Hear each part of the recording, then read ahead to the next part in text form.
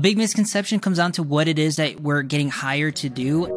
But then more additional work gets on top of us that you never agreed to it. Oh, you edited the video? Great. Did you do the motion graphics? Did you do the thumbnail? Did you do the 60% retention research? And it's like, whoa, when did that ever get touched on? I'm willing to learn, but does that then change the whole dynamic of what we originally agreed to? Tony Santos is an editor who has had a fantastic collaborative career with Thomas Frank. Both of them have figured out what other creators get wrong, such as over-assuming the role of the editor. And we want to bring you into this conversation. The more you specialize down, the higher you're going to get paid because you're going to be an expert in that career. If you feel like you are micromanaging, then yeah, that's a red flag. You don't have to micromanage. The creator-editor relationship's kind of like a marriage in that sense. Creators are now also in a way looking for an assistant creator. They may just not know that. This video podcast was recorded with Riverside. It is the best remote video recording tool for podcasts. You can find out more about them later. We've been in this space for a very long time, I think. We've probably worked for quite a few creators, and we've also been very loyal to a specific creator for a long time as well.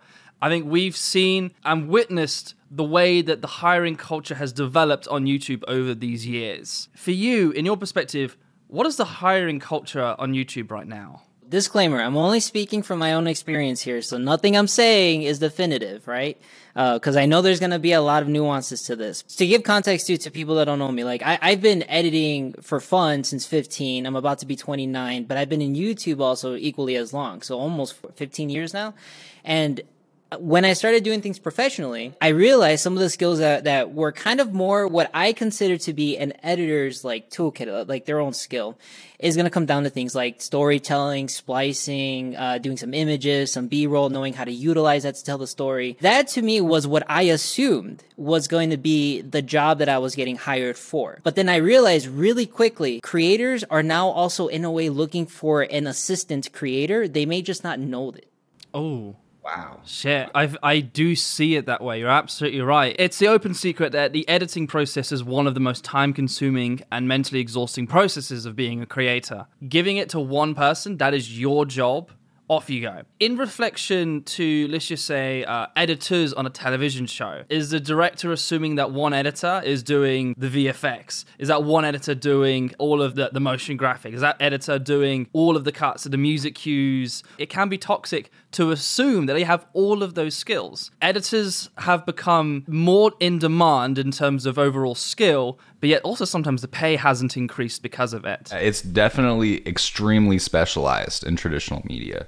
So I never color graded. We always had colorists. I never did VFX. And we'd lots of times have sound designers. I was literally the picture editor. That's kind of my world that I started out in, and you get paid way better too, to Hayden's point. It's that notion that the more you specialize down, the higher you're going to get paid because you're going to be an expert in that career. It's weird how that works. Like you have less skills and you're more specialized and you get paid more than having more skills and getting paid less. It's really strange. I would even say it's up to the creator to recognize, am I going to be working with one person? Because I think a lot of creators like to be lean. The more you build a team, the more responsible you are for like not just 5 people, but now 10 people and 15 people. Some creators actually don't want that. I'm thinking maybe there's a bit of a choice and a bit of a distinction and a bit of a discussion on what the creator wants and understands each individual responsibility.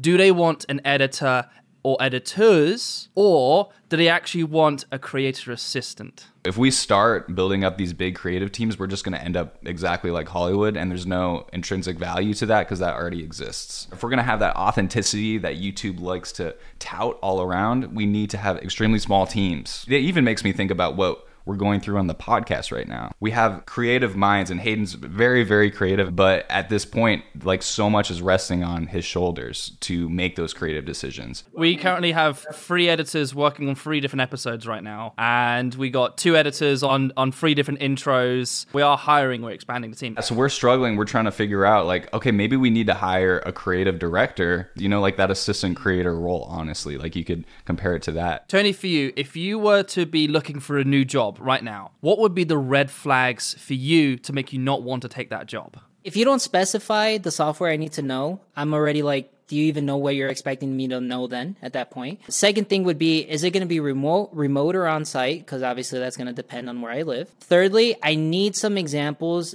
of what you're looking for because I need to know the style and like the flavor of what you like. And then lastly, just how much they're asking of me. Because if you're asking me to be all these specialists in different things, but my pay is only like $20 an hour, I'm like, that's just not going to work. Editing takes up such a large aspect of production. But then also I think a lot of creators are not willing to be able to respect that. Respect how much responsibility and how much time there is, and then be able to make sure they're compensated appropriately for the amount of effort and creative energy that is given. Now, given that some creators are still trying to grow themselves and probably can't quite afford it, I understand that, but that needs to be challenged. If you're expecting an editor to be taking care of all of those jobs, that still requires a high pay. I completely understand the aspect that like I can't afford it or anything along the lines of that, because I get it. It's not like I'm over here balling with money either. I just think the difference that comes with it is that if you know or at least have an understanding of just how much you're asking of someone, you should then be able to empathize and say, listen, I can only give you, I don't know, let's say if I was hiring someone, I could probably do like $1,000 a month at most, right? And I'll say, look, this is all I can offer you, but I will be alongside you doing all of this. And the second we do better, you're going to get better pay. Like, be willing to be in the trenches with them, because at that point, if I don't at least feel like you understand my point of view, I feel like I'm just going to get taken advantage of at that point. So Hayden had a little bit of an accident. While Tony and my cameras look fantastic, Hayden used his laptop camera, and there's a reason for that. He accidentally deleted his DSLR footage. Wait, no. And it's the second time this has happened. Thankfully, the podcast was saved because we recorded on Riverside, which keeps a cloud recording of all of your video calls. If you're not using Riverside for all of your virtual meetings, you're making a big mistake. I've even been using it for consultations. As soon as we're done, I get to send them the entire recording. And not to mention the recording quality is it's good, which is why we like to use it for podcasting. And we love it because it records each audio and video track separately, so that editing is such a breeze when we get into post. Which means our editor can get started on cutting it almost immediately. And even if you or your guest has absolute garbage internet, it doesn't matter. Because remember that one time when we were in the hotel room? I mean, the call kept on jostling. I thought we lost it, but because Riverside records locally and then uploads, the call was perfect. And it's easy for the guests. They don't need to install anything. You just send them the link and you can start recording. It even says like, roll out the red carpet. It's kind of cool. Yeah, it makes me feel special. It makes me feel so special. Riverside can also auto-transcribe your recording and use its text-based editing tool to edit it right there. If you're podcasting, creating video content, or recording online calls, then sign up to riverside.fm for free and use code EDITINGPODCAST for 20% off. And you can find that link in the description, and we'll see you back in the interview. There was a really, really great perspective that Samir from Colin Samir gave us. Imagine their channel like a train, and it's starting getting really, really fast momentum, and they're able to keep it running relatively well. But the mistake that a lot of creators end up making is they're having the people that they're hiring are waiting on the platforms, and they're not slowing down the train. And of course, no one's going to be able to jump on that quickly. I think some creators should be able to slow down that train. Hey, come on, and let me show you how to get this train back up to speed, and now we can probably get it to go faster. That's a perfect example of what happened with me, because when I was editing before Tom, I had a very specific toolkit, and I knew what I knew at the time. But when Tom hired me, I actually was very underqualified. But the difference was I was in the YouTube sphere for a long time. I actually did manage to work with one big creator before him. But when it comes to the skill set, I didn't have it. And I told him, listen, I love learning. If you need me to learn this stuff, give me a month and I'll learn it. And he gave me that opportunity. He slowed down that train. And I actually, in less than a month, I wasn't perfect, but I was ready to go. Well, what did Thomas teach you over that month? So I had to basically learn Premiere, never touched it. I touched After Effects very slightly. I had to learn the rhythm to his videos, how he likes to use B-roll. He basically dumped his brain into mine. So then that way I finally found that rhythm, and then I developed my own brain alongside his. I've even experienced this where I've started working for a creator. They send me one of their videos and go, hey, do this. Or they show me another video and I was like, hey, I really like this video. Do this. And I was like, okay, well, can you tell me what it is that you liked about the video? And they went, no, I don't know. The creators have spent the time learning those skills. And so it actually ends up becoming obvious to them. And then they get offended that someone has not already had that lesson themselves when they've probably not had that experience. Maybe some creators or whoever forget that even though you have your way of doing it, an editor never worked with you. So let's say I've been editing for like 7 years before I met you. I developed my own style, my own flavor, my own, what I consider to be funny. And if I'm getting brain dumped into how you like things, I think they forget that there's that time period of adjustment. And some people, like you're saying, they just don't want that. They're like, how do you not know already what I like? It's like, I met you yesterday. I'm curious what specific things Tom did to bring you up to speed. And what was that process like? Just like any editor, I'm sure, open a timeline and let me take a look. The second you can say someone's timeline, which is why any single time someone wants to work with me on the side, I ask, can I get an exact video of what you've done? Or is it possible your editor or you can send me a project? Because the second I can scan it, I can either already see how to improve it, or it just lets me know how you like to do things. But the best thing that Tom did straight up was he was willing to be in the trenches with me. Instead of just saying, figure it out, he said, let's go through this and I'll explain every decision I made and why I made it. So you were literally remote on a video call, looking at the same project or the same timeline. Yeah, it was like that for sure. He also just let me download it and I got to just mess around in there and just see how we did things. It kind of makes me feel like when we see a car and then we're able to open up the bonnet and then we see the engine and then we have a much better understanding about how that car runs because of it. It goes back down to teaching as well, where yes, there is a skill in being able to observe something and then assume how it's made, because then you can replicate it to a degree. But it's when you finally know the ins and outs of it, you'll realize, oh, this is so much easier than I thought it was going to be. Or, whoa, they're doing some complex stuff and I know I need to learn this as soon as possible. One thing I've definitely observed is that some editors could probably be working with a creator on a short-term basis.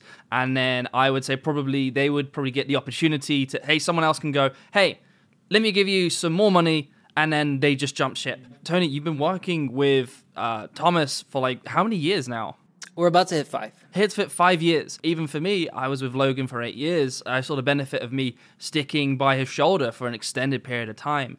Even for you, why is the loyalty to Thomas so important for you? When I first met Thomas, it was supposed to be just a freelance. I need money. I'm trying to get my editing career going. And then I just got an email of another potential person who wants to work together. I'm praying and I'm really hoping that everything I'm doing so far is leading me in the right direction, because again, I want this to work out so bad. It went from just me realizing that, yeah, his content's cool, I'll edit it, to this guy has the same ideals that I do about learning, education, wanting to improve like anyone that he comes in contact with, where I was like, I want to stick with this guy. I like what he's doing and I like being a part of it. And that's the thing, to go back to even what you said, Hayden, it actually happened recently. I don't want to drop any names though, but someone did propose to me like, hey, I will pay you double what Tom pays you if you come work for us. And I said no. And the reason for that is because I saw the stuff they make, and that is nowhere near the mission that I'm tied to with what we're building here, so I don't want to leave it. Here's a fun interpretation I got all of this. Now, everything you've just said, now describe it as if you and Tom were dating. Hey, like, I found someone that I align with, someone that I get along with, someone that I creatively aspire with as well. We end up spending more time at our workplace than we often do at home. Or in this case, like the creator-editor relationship's kind of like a marriage in that sense. It's like, and so you got to make sure you end up marrying the right person. And even to that point, something I think some people forget too is like, if you just want to keep the relationship professional, keep it as a business, that's fine. There's nothing against that.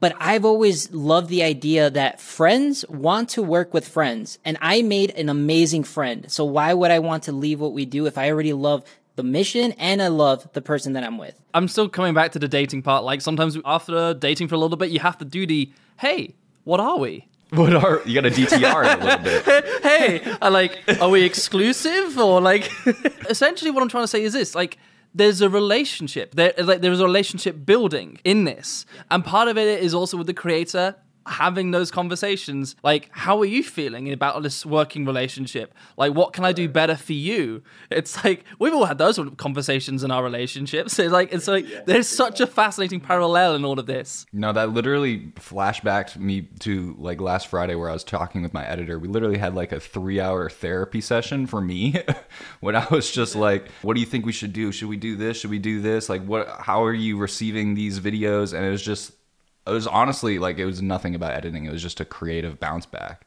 And I think that's exactly what you're talking about, Tony. And what I have just discovered that I need and I miss. Tony, you're such a wise man. I don't know. Maybe I'm too emotional. No, I love that.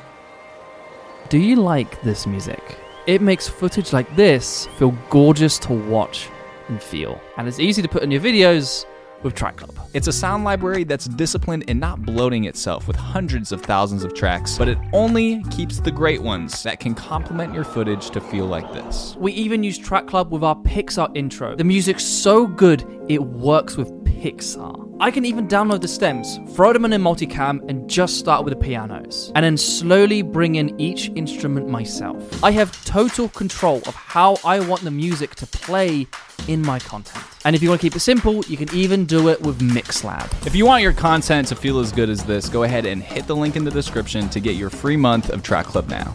With the editors and the creators, I think the creator, they're out on the dating world now trying to find a person they can collaborate with. And then also with the editor, also trying to find someone that they kind of align with what it is that they want to be doing creatively as well. So let's just say I have an opportunity to be working with another creator. What would probably be like a good attitude towards that date, and probably what would be like a bad attitude towards those dates? If you're going to go into an interview for someone that you really either like, or even if it's just a job, it's fine. I think the attitude you should have is, what can I learn from this person? What can they learn from me? And then what could I potentially see us doing together that would be slightly different? When I first started with Tom, I had to basically learn everything that he needed, everything he saw that was important. But the fact that, again, that as people, we got along so well, where it came to the point where I can put like the boss side of him aside and say, look, as a friend, I don't think we should be doing this. And as a creative, here's what I would do. What do you think? Because then that's the mixture that I think a lot of people miss, is you both can mix your skills. And I think that's a lot more beneficial. What did Tom do specifically that really kind of shifted it for you compared to the other creators? What Tom does, even to this day, differently than the people I have worked with before, is he is not only understanding to a lot of the hiccups that comes into it, but he understands now how to be realistic with the expectations that he puts on me, because he also reflects it on himself. And I don't think a lot of creators, or at least the ones I've worked with, do that, where they're like, I need this done by Friday. But if I say, listen, if you give me till Saturday, I'll give you something better than Friday. But if they don't care, they just want it Friday, it's going to be a poor work. And it's going to reflect on me now when I don't feel like it should have. It was the deadline you gave me. So I think what Tom does right is he does put himself in our position to understand what he's expecting of us. How often we had an edit, we were like, yeah, I can do this thing in 1 hour. And then 8 hours later, we're still working on it. Editing is so unpredictable. And I think the best creators have also been in that trenches and understanding how unpredictable and how much you have to be able to be willing to adapt to the unforeseen circumstances that you have to do in an edit. So it sounds like a lot of the answer to like our editor struggles are, we need to be able to invest more time and effort and work into developing them, and for the editor, you know, to reciprocate that. Where is the line, or what are like some of the red flags if you're a creator or if you're an editor, and this is not going to be a good working relationship, and like it is actually going to be detrimental to push through this and keep investing in it? I think that could be like if you feel like you're micromanaging. Like, let's be real. If Tom had to hover over my shoulder every time I'm editing, or have to check on me every 30 minutes, I feel like that's a waste of his time. And in a way, a little bit of waste of mine, because it's like, let me just get this initial part done before you come interrupt, so to speak. So I think if you feel like you are micromanaging all the time, then yeah, that's a red flag. You don't have to micromanage. But if you feel like taking 10 minutes to discuss it really quick and let them work for the next 7 hours is too much for you, then to me, that's a red flag as the editor. Like, we need to discuss a little bit of this at least. If you're having to micromanage, that means you don't trust the person you've hired. Maybe the first couple steps can be micromanaged, but then part of it, the intent is, therefore, you can then develop the trust with that person. And then the trust is, as I said, getting them to that 50%, 60%, 70%, and then developing the process where you can trust them to get it to 80% done. Actually, and you know what's a good example of that too would be, so the way I like to do things is, we're at the point now where I will get a video, kind of like what you're saying, I will get a video to like 60% done. I always want Tom to give a final pass through of that video, to give his thoughts, any mistakes I could have made, because then that will give it to that 80%, 85% to what we're looking for. Because yeah, it's never going to be, let's say, 100% exactly what Tom wanted. But if he can still give me his input, then I still feel that was a collaborative effort, as opposed to me dictating what was right and then him not liking it, but it's already published. It's too late to fix it. And I don't want that. So what makes an editor perfect to you? Like, lots of times people are like, dude, I just want to find the next Hayden Hillier Smith because he just freaking nails it every single time. What makes an editor quote unquote perfect? I actually have heard that plenty of times where people did say like, oh, I need a Hayden. And I was like, okay, I get what you mean. Like, you need someone that works really well the way Hayden and Logan did, because that could be anybody. That's not just Hayden. It just depends on who it is that you vibe with or are looking for. And that's why it goes back to what I'm saying. Like, for example, a lot of people now, when they hear Thomas Frank, I'm actually starting to get my name tossed in there, which I thought was really cool. Never thought that would happen. They're like, oh, Tom and Tony. But not everyone knows what I do. And if I do a good job, no one even knows I exist. So the thing is, the perfect editor, I think, is just the one that works best with you. So yeah, you can throw a name on there, but then what you're just asking for is like a right-hand man. Yeah. And that could be anyone that's waiting to be seen in their application. Honestly, one of my biggest regrets in terms of this, where it's like me and Logan touted the idea of me and Logan worked perfectly together straight away. This was not my idea. This is why I hired Hayden. He sent me this, and I was dying. I mean, yes, but that is extremely rare that circumstance happens. But we celebrated that so much that we then perpetuated the idea of that should be the norm, that the connection and the ability to be able to work perfectly straight away, that should be the norm.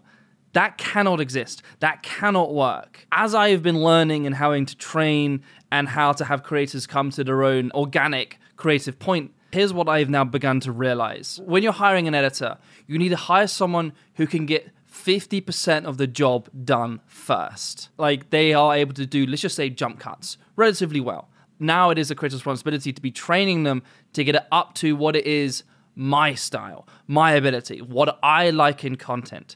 And they need to be able to get it up to 60%. Okay, great. Let's keep training and getting up to 70%. And great, let's keep going into it 75%, 80%. That's also the hard part. Getting them up to 80% done. And that is done with time. That is done with collaboration. That is done with communication. Now, the big thing with me and Logan was I never, ever got any of our videos up to 100% exactly what he wanted. That will never, ever happen. But I got it up to 80% of what me and Logan wanted, and then Logan came in and gave me the feedback and the back and forth and the collaboration to get it to 100% what he wanted. That is actually the process. Hire someone who can get it to 50%, collaborate with them, and over time, 6 months, a year, maybe even 2 years, that they can get it up to 80%, but they will never, ever, ever get it past that point. If there is someone who does, amazing. Give that person all of your money. But that it is extremely rare that type of person exists. But collaborate and workshop with someone that can consistently get it to 80% there. And what you're describing too is something that that we basically follow religiously, even like just as the company as a whole. It's something basically called the 1% rule, where you focus on one aspect, nail it, and then tomorrow, what's the next 1% thing you can improve on? Because if I started out with Tom and he immediately needed me to learn set design, lighting, help him with this and that, and I had no experience in it, then I'm just going to succumb to feeling unworthy. He's going to see me as unworthy, and then there goes that opportunity. But if I have that desire to learn and he can see that, just do exactly what you said. Like, hey, all right, let's just nail this A-roll. You got the A-roll done? Perfect. Now here's what I like to do with B-roll. The more you can build that foundation for someone, the more chance you have of finding that perfect editor, where you will realize you didn't find them, you helped crafted that person.